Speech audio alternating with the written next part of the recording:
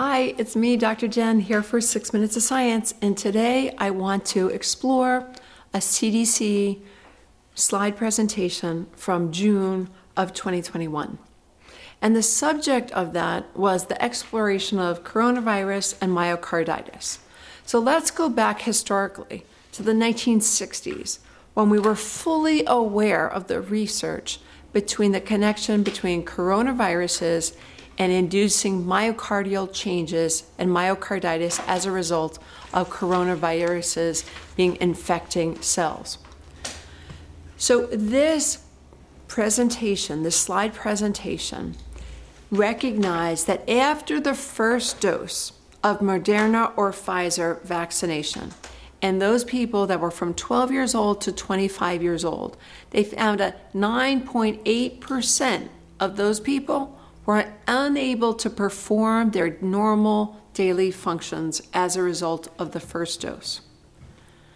After the second dose, that increased to 25.7% of those people from 12 years old to 25 years old were unable to perform normal daily activities. And in terms of requiring emergency care in a hospital, 0.1% after the first dose, and that doubled to 0.2% after the second dose. And that should be alarming, and let's further explore this.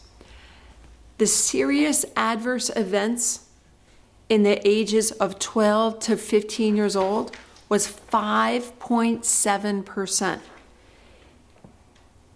If a treatment was to have a 5.7% effect of a serious adverse event, it would absolutely be pulled.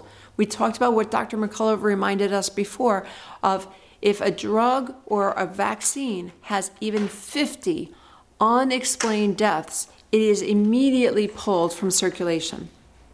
But this is a 5.7% just in the age group of 12 to 15-year-olds, serious adverse events.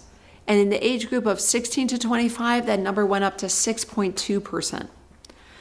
And then let's talk about the myocarditis. So we started with talking about the historical research from back in the 60s that linked myocarditis with coronaviruses.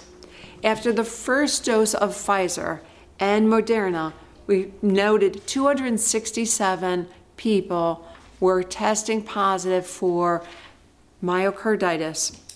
Mostly were men, mostly were in the age group of 24 to 30 years old, and mostly had those symptoms within 3 to 4 days of the vaccine. Now listen what happened after the second dose. Those numbers went up to 827. From 267 to 827, a huge increase after that second dose. This is not surprising. This is something that we expect as a result of knowing about coronaviruses and the impact that the spike protein has on myocardium. So the reason I'm bringing this up is not to go back over something that we already know, but to provoke us that this should not be a surprise. And it should not be a surprise to us the adverse events that we're witnessing. And these should be resulting in changes in our policy about the vaccination as a result of recognizing serious adverse events in the scale of 5 to 6+%. And in the scale of a 300% increase in myocarditis from the first dose to the second dose should cause us to have a great deal of caution. And when we look at the CDC's own slide presentation from June 2021, then why wasn't that a stop point for the CDC and the FDA to recognize that if people are resulting in serious negative effects like adverse events like myocarditis, why weren't we requiring us to slow down in the mandating of this vaccination and put more attention into who are the best candidates that would require it? Remember what Dr. Curtis said and he said that anyone who has previously been infected should not be vaccinated with the SARS-CoV-2 vaccination, that it causes a hyperinflammatory response, and it causes our bodies to be recognizing these antigen responses, and it's not natural to our bodies. It's exogenous pathogens, and it's causing damage to every cell that's infected.